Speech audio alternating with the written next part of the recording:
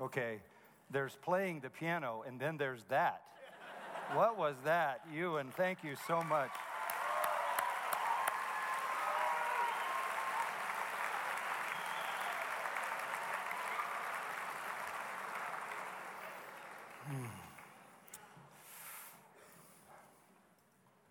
That's a combination of practice and rare giftedness. To the glory of the Lord. So wonderful. Wow. I have to recover from that. Was thrilling to hear. The Lord is worthy of the best, right? Always the best. Well, as you know, the theme of this week is the fruit of the Spirit. And that means Galatians chapter 5. So I'd like you to take your Bible, if you will, and let's turn to Galatians chapter 5.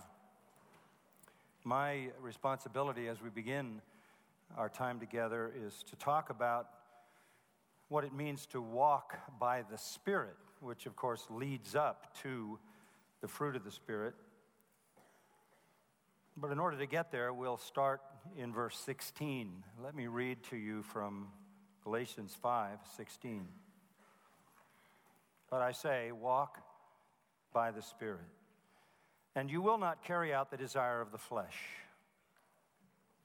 For the flesh sets its desire against the Spirit, and the Spirit against the flesh. For these are in opposition to one another, so that you may not do the things that you please. But if you are led by the Spirit, you are not under the law. Now the deeds of the flesh are evident, which are immorality, impurity, sensuality, idolatry, sorcery, enmity, strife, jealousy, outbursts of anger, disputes, dissensions, factions, envying, drunkenness, carousing, and things like these, of which I forewarn you, just as I have forewarned you, that those who practice such things will not inherit the kingdom of God. But the fruit of the Spirit is love, joy, peace, patience, kindness, goodness, faithfulness, gentleness, self-control. Against such things there is no law. Now those who belong to Christ Jesus have crucified the flesh with its passions and desires. If we live by the Spirit, let us also walk by the Spirit. So verse 16 and verse 25, bracket this passage with instruction to walk by the Spirit. We're all familiar with that. That's a very familiar phrase, very familiar command to us. I want to see if I can't help us to understand it in a way that can not only get a grip on our minds, but a real grip on our hearts. So I want to back away from this passage altogether for a few minutes, just keeping in your mind the idea of walking by the Spirit and what that means. And I want you to turn to the 17th chapter of the Gospel of John. John chapter 17. It's a wonderful providence that I happen to be studying and preaching John 17 during these very weeks. And here we find ourselves in reference to this message in that same great chapter. I want to read 3 verses here that come from the lips of our Lord in this, which is the true Lord's Prayer. Verse 17, 18, and 19. Speaking of the disciples in particular, and of course beyond them all who will believe because of their ministry, sanctify them in the truth. Your word is truth. As you sent me into the world, I also have sent them into the world. For their sakes, I sanctify myself, that they themselves also may be sanctified in truth. I remember a number of years ago reading that statement, I sanctify myself, and stopping. Jesus saying, I sanctify myself. Only he could say that. It's a stunning statement. He said, I do that for their sakes. Those who are mine, those who the Father gives to me, those who believe. Our Lord has established then the perfect pattern for sanctification of a person, of a human. Granted, he is God, but he's also a man. He establishes for us the pattern of sanctification. Yes, he was holy, innocent, undefiled, separate from sin, without sin, the Scripture says. But he still gives us a pattern of sanctification. I'm convinced that he could not have sinned because it would have been impossible for God to sin, and he was God. But still, he gives us a pattern for sanctification. I sanctify myself. Could be stated this way: I am continually sanctifying myself. Already the Holy One, already without sin, what can he teach us about sanctification? He is saying to us, I constantly separate myself from sin. I constantly sustain perfect holiness. Though tempted relentlessly and even beyond anything we could imagine, because he never gave in, he would have then experienced temptation to the max. What does he mean, I sanctify myself? And in what way does he do that? He says here that this sanctification is connected to the truth. He says in verse 17 that they themselves also may be sanctified in truth. And in verse 17, he referred to being sanctified in truth. That gives us pretty clear insight into what he meant by I sanctify myself. He sanctified himself by living constantly in perfect conformity to the truth. That is to say, perfect conformity to divine truth. Perfect sanctification is perfect obedience to God's holy will as revealed in his perfect word. If you look at the life of Christ, this is what marks him, is not only the knowledge of the word and will of God, but perfect obedience to it. Let me just show you a few samples of what he says in the Gospel of John. In John chapter 4 and verse 34, he says, my food is to do the will of him who sent me and accomplish his work. In chapter 5 of the Gospel of John, it's the same thing. Verse 17, my Father is working until now, and I myself am working. It's saying I'm working along with God. I'm doing what God does. And of course, for this reason, the Jews were seeking all the more to kill him, because he was not only breaking the Sabbath, but was calling God his own Father, making himself equal with God.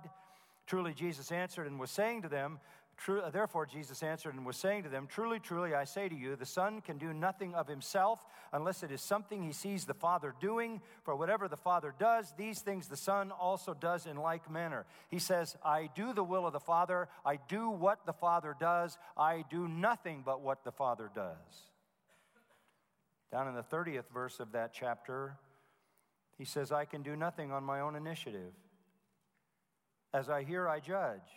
My judgment is just, because I do not seek my own will, but the will of him who sent me. This is one of the wonders of the incarnation, perfect obedience to the will and word and ways of God. In the 6th chapter of John, again, we read in verse 38, I have come down from heaven not to do my own will, but the will of him who sent me. In chapter 7, again in verse 18, he who speaks from himself seeks his own glory, but he who is seeking the glory of the one who sent him, he is true, and there is no unrighteousness in him. I seek to do the will of the Father. I seek to work as the Father works. I seek only to do what the Father does, and I seek only to glorify the Father. in chapter 8 of John's Gospel, verse 28, when you lift up the Son of Man, you will know that I am he, and I do nothing on my own initiative, but I speak these things as the Father taught me. I do the Father's will, I do the Father's work, I do everything as the Father does it, I do it for his glory, and I do exactly what he tells me to do, and never anything else. In verse 29, and he who sent me is with me. He has not left me alone, for I always do the things that are pleasing to him. You want to know what sanctification is? That's it. That's exactly what it is. And he continually sanctified himself by his obedience. In the 14th chapter of John's Gospel, just one verse, and I'll come back to it later. But so that the world may know that I love the Father, I do exactly as the Father commanded me. So what was the motive for this obedience? What was it? That the world may know that I love the Father. Perfect sanctification is perfect obedience to God's perfect will as revealed in his perfect word, motivated by perfect love. That's why Paul says love is the fulfilling of the whole law. He obeyed perfectly, and so the Father says, this is my beloved Son in whom I'm well pleased. So, perfect sanctification is flawless obedience from the heart to the will of God, motivated by love. Motivated by love. In the 15th chapter of John, in the 10th verse, he says, if you keep my commandments, you'll abide in my love. Listen to this. Just as I have kept my Father's commandments and abide in his love. Obedience is about love. We are sanctified in the same way. We are sanctified in the same way. For their sakes I sanctify myself, that they themselves also may be sanctified in truth. It's about obeying divine truth, motivated by love for God. So if you want to know what sanctification is, being like Christ. That's why the Apostle Paul says, I haven't arrived, but I press toward the mark, right? For the prize of the upward call. Well, what's the prize of the upward call? When we're called up, we're going to be like Christ. That's the prize. I'm not there yet, but until I get there, I'm going to press toward Christ likeness. Another way to look at it from Paul's vantage point is 2 Corinthians 3:18. As we gaze at the glory of the Lord, we are changed into his image, moving from one level of glory to the next by the work of the Holy Spirit. Now, by what power did Christ sanctify himself? By what power was he enabled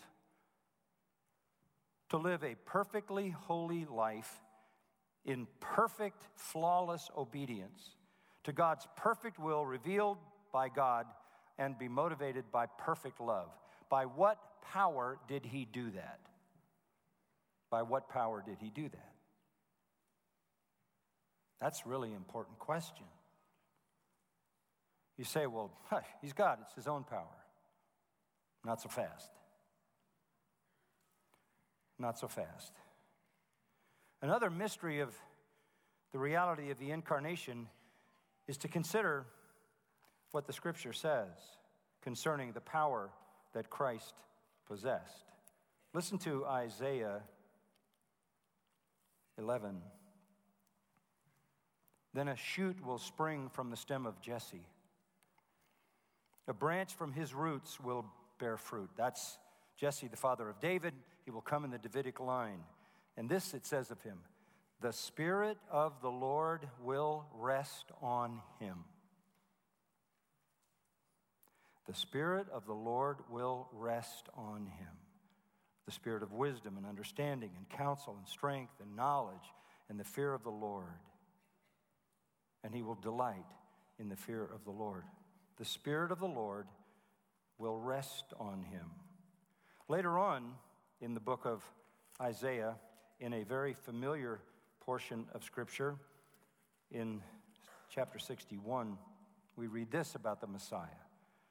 The Spirit of the Lord God is upon me, because the Lord has anointed me to bring good news to the afflicted. He has sent me to bind up the brokenhearted, to proclaim liberty to captives and freedom to prisoners, to proclaim the favorable year of the Lord and the day of vengeance of our God, to comfort all who mourn. It's talking about Christ, the Messiah. The Spirit of the Lord would rest on him. You remember in Luke chapter 4, he quoted Isaiah 61 and says, "Today this is fulfilled in your presence." Where was the power coming from that sanctified Jesus? The answer is from the Holy Spirit. Part of the mystery of the kenosis, the self-emptying, the condescension of Christ, was that he set aside the independent use of his own attributes and yielded himself to the working of the Holy Spirit. That's why in Matthew 12, he said, you could say a word against the Son of Man, but you can't say I'm demonic without blaspheming the Holy Spirit.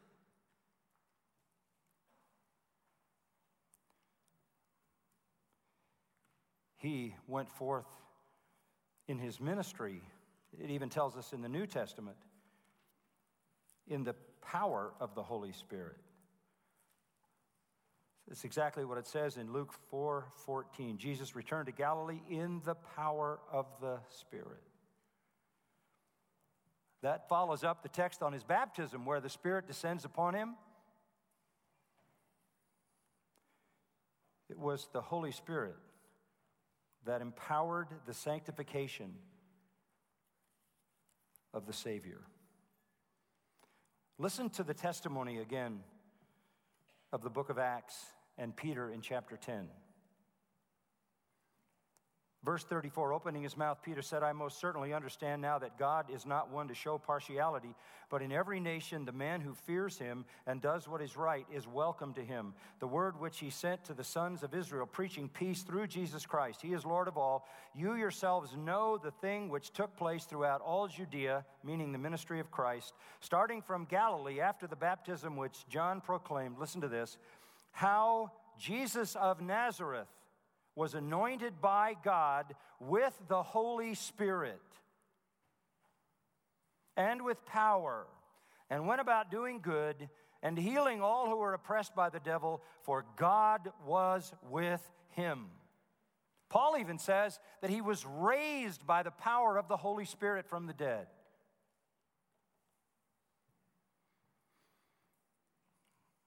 The power that flowed through the Son of Man was the power of the Holy Spirit. Romans 8:11. But if the Spirit of him who raised Jesus from the dead dwells in you, he who raised Christ Jesus from the dead will also give life to your mortal bodies through his Spirit who dwells in you. You have this in common with Christ. The same Holy Spirit that was in Christ, the same Holy Spirit that was in Christ, empowering his perfect sanctification, is the same Holy Spirit that's in you. The same Holy Spirit that raised Christ from the dead is the same Holy Spirit who will raise your mortal body from the dead. Yes, Jesus is a pattern we can follow. That's the wonder of his condescension.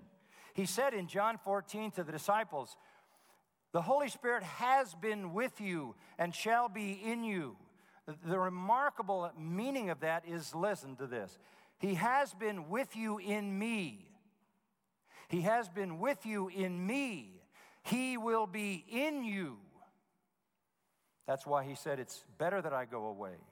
Because if I don't go away, the Spirit will not come. Yes, the Spirit is with you in me, but he will be in you. So we know that Jesus perfectly obeyed the will of the Father, the word of the Father, did exactly what the Father did, never did anything the Father didn't do, spoke only what the Father told him to speak. This is perfect, holy sanctification. And he did it by the power of the Holy Spirit. Now, if you're saying, what in the world does this have to do with what we're talking about? I think you're getting there, aren't you? Look at 1 John 2. 1 John 2.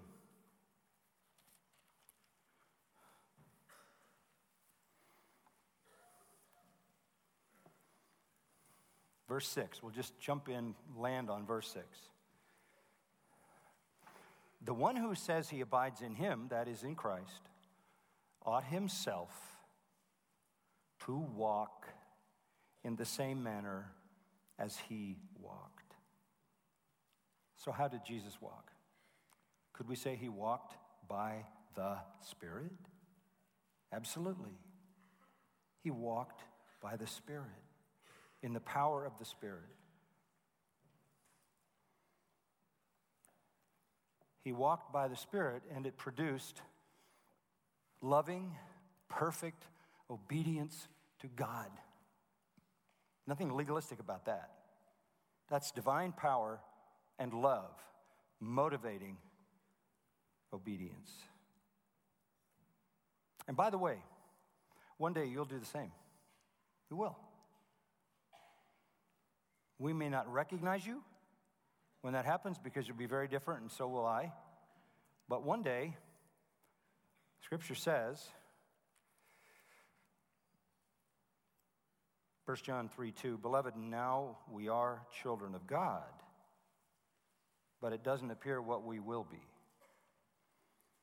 We know that when he appears, we will be like him, because we'll see him just as he is. That's what heaven is. That's what glorification is. Christ-likeness.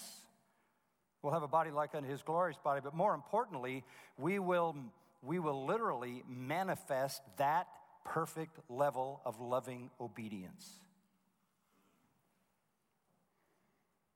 That perfect level of loving obedience.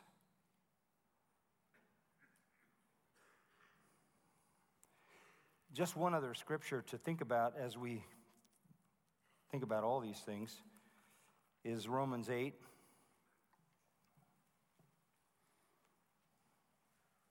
This is something that the law can't do.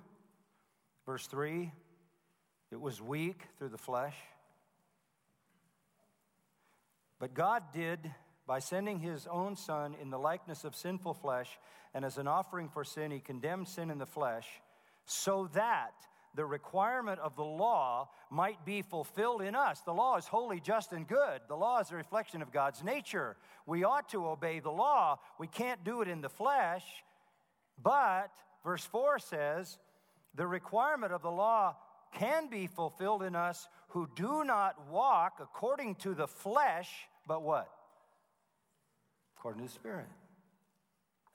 So all we're talking about when we talk about walk by the Spirit is perfect obedience to God's perfect law, motivated by perfect love. Only Christ could do it at that level, and he did, and God was pleased. But our God is gracious, isn't he? Because even though we stumble and fall short of that, we are, in his view, in Christ. Grasp that. So there's a very real sense in which Christ's perfect sanctification is credited to us by grace. And so, in a sense, we need to live up to who we are.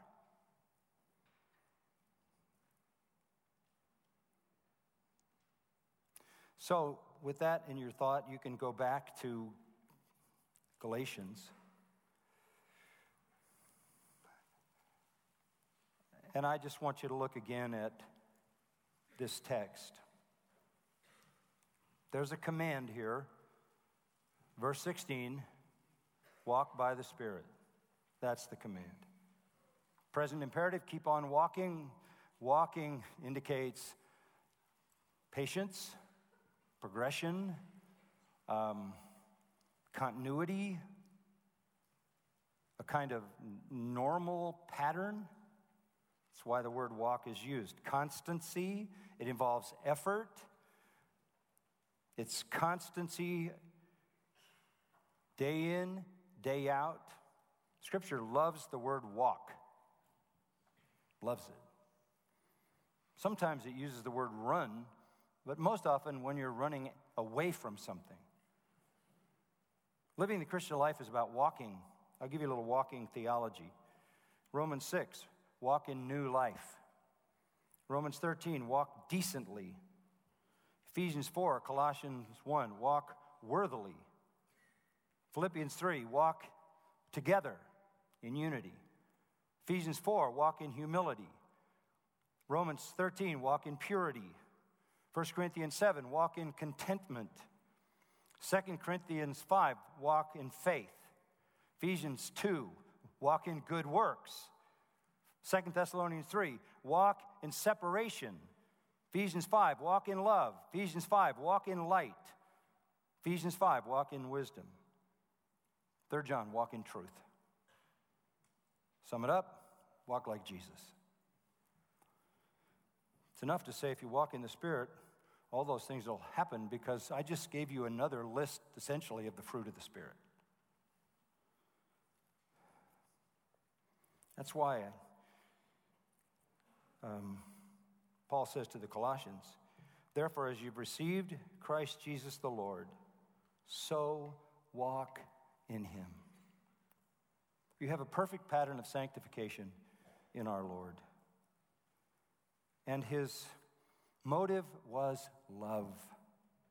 His motive was love. Walk like Jesus. Walk in love toward God, in obedience to the Word of God and the power of the Holy Spirit. Now we come to Galatians 6, and just to remind you that apparently the believers here were having some difficult times trying to figure out how to live, how to walk, how to live in a daily way to honor God. They were coming out of a Gentile background. Obviously, some of them had some Jewish heritage. There were Jews mingled in these Gentile churches.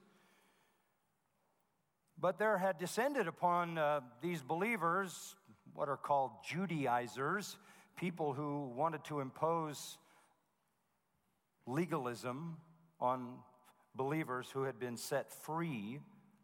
Chapter 5, verse 1, it was for freedom that Christ set us free. Therefore, keep standing firm and don't be subjected again to a yoke of slavery. The Judaizers tried to undermine the authority of Paul. First, they went after the authority of Paul. Galatians 1 and 2 answers that. Then the Judaizers tried to undermine the gospel of grace. Chapters 3 and 4 answers that. Then the Judaizers tried to force Christians to reject their freedom and come under the bondage of the law. And chapters 5 and 6 clears up that. Legalism is rejected, but that does not mean that Christians are free to break God's law. What it means is they're free to obey it by love in the power of the Holy Spirit. They're not free to indulge the flesh. No. Verse 13 of chapter 4, you're not free, brethren, to turn your freedom into an opportunity for the flesh. They're not free to harm each other, but to serve each other. You're not supposed to bite and devour one another, be consumed by one another. You're not supposed to be rebellious. You're supposed to be loving. So loving toward God and toward one another. And again, love fulfills the whole law. In order to do that, he then says, walk by the Spirit. So you possess the Holy Spirit, and along with the Holy Spirit, the fruit of the Spirit. one specific thing you very much need is promised in Romans 5:5. The love of God has been poured out within our hearts through the Holy Spirit who was given to us. We not only have the Holy Spirit, we have love that comes with the Spirit. And in the power of the Spirit, and by the love the Spirit pours into our hearts, we obey God's word. Motivated by love for God and love for Christ. And I'm not saying you need to go in a corner and love God more. Try to generate some love. If I were to say to you, now, okay, everybody stop everything. I'm going to give you 5 minutes to love God more. Come on. Go.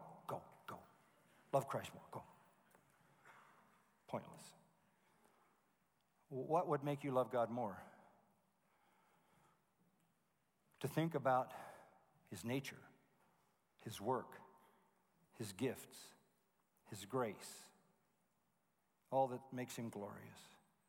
It's not in a vacuum that you generate that. It's in the full knowledge of God and the full knowledge of Christ as revealed in Scripture. That's why 2 Corinthians 3:18 says, as you gaze at his glory, you're transformed from one level of glory to the next. The most marvelous contribution can be made to your sanctification by being in the Scripture, seeing the glory of God, seeing the glory of Christ. It's not about emotion, it's about truth. And I say to you, like the Apostle Paul, I certainly haven't arrived. But having spent so many years of my life looking at Christ, 25 years preaching through the 4 Gospels, then through Hebrews, through all the epistles, and then through passages in the Old Testament that picture Christ, then through the book of Hebrews many times, writing on all those things. I can never get enough of him. And my sanctification is completely tied to how much I love him, which is completely tied to how much I understand him and know him. So walking in the Spirit isn't some mystical thing. It's obedience to the truth of God, motivated by love, and energized by the indwelling Holy Spirit. It was that for Christ, and it's that for us. If that's what you're doing, verse 16 says, you will not carry out the desire of the flesh. That's how you win the victory. The Holy Spirit is present in every believer to empower that God-honoring freedom to do what is right, to generate love for God and Christ by illuminating the glory of God in Scripture. It is the Holy Spirit alone who can subdue the flesh. And it's when Christ is more glorious than anything else. When you desire Christ more than you desire your sin. When you desire what honors him more than you desire what dishonors him. That's walking in the Spirit. And then you will not fulfill the sarx, the desires, epithumia, the longings, the evil yearnings of your unredeemed humanness that still remains. I'm not saying it's easy. There's a command here, but there's the recognition of a conflict. Look at the next verse. There's a recognition of a conflict. The flesh sets its desire against the Spirit against the flesh, for these are in opposition to one another, so that you may not do the things that you please. Most commentators would say that's talking about the human spirit, that there is built into us a conflict, could well be the Holy Spirit. But all you have to do is remember Romans 7, where Paul says, I don't do what I want to do, and I do what I don't want to do, and I'm trapped in this life with a body, a corpse attached to me. Flesh is weak, but the Spirit is strong. The conflict is going to be there, and the conflict is fierce because the flesh It's powerful. Look at the deeds of the flesh in verse 19. The deeds of the flesh are evident: immorality, impurity, sensuality, idolatry, sorcery, enmity, strife, jealousy, outbursts of anger, disputes, dissensions, factions, envying, drunkenness, carousing, and things like these.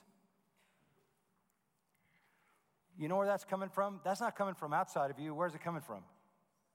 Coming from inside of you. It's not what comes into the man that defiles him, Jesus said. It's what comes out of the man that defiles him. That's in you. All that is in you. It's in me. How is that going to be subdued? How is it possible to subdue that? Yes, we have been delivered from the penalty of sin. If we are saved, that's been taken care of. We will one day be delivered from the presence of sin. But right now, we are still feeling its power. It no longer has dominion over us. Paul makes that clear in Romans. But it is still present. Paul says in Romans 7, do you not know, brethren, I'm speaking to those who know the law, that the law has jurisdiction over a person as long as he lives? For the married woman is bound by law to her husband while he is living, but if her husband dies, she's released from the law concerning the husband. So then, if while her husband is living, she's joined to another man, she should be called an adulteress. But if her husband dies, she's free from the law, so that she's not an adulteress, though she's joined to another man. Therefore, my brethren, you also were made to die to the law through the body of Christ, so that you might be joined to another, to him who was raised from the dead, in order that we might bear fruit for God. For while we were in the flesh, the sinful passions which were aroused by the law were at work in the members of our body to bear fruit for death. But now we have been released from the law, having died to that by which we were bound, so that we serve in newness of the Spirit. Wow, that's wonderful. But it's after that he says, I don't do what I ought to do. I do what I don't want to do. Even with the presence of the Holy Spirit, even with a new nature, a redeemed self, there is a great conflict. The conflict is great. Pretty easy to see who's winning. If you do anything in verses 20 and 21, the flesh is winning.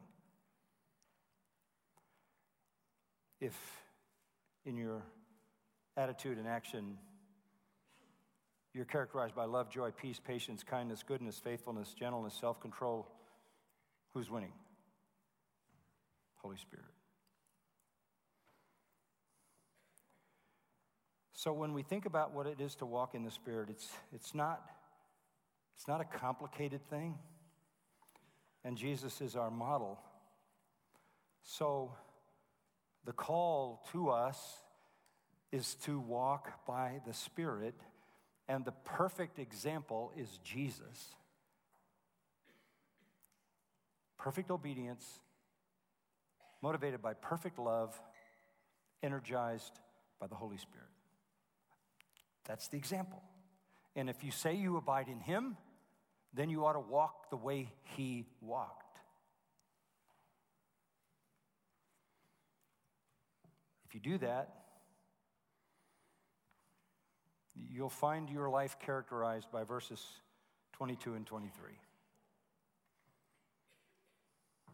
And I know you don't want to be characterized by verses 19 to 21. In fact, if you are, let me warn you, those who practice such things will not inherit the kingdom of God. You're not a believer if that's your pattern. You say, well, sometimes I see that. Of course you do. And if you say you don't, you're a liar. If we say we have no sin, we're lying. But is that the practice of your life? If you find yourself living in verses 19 and 21, the message to you may not be, buck up, buddy, and live in the Spirit. It may be, recognize that you don't have the Holy Spirit because you're not even in the kingdom of God.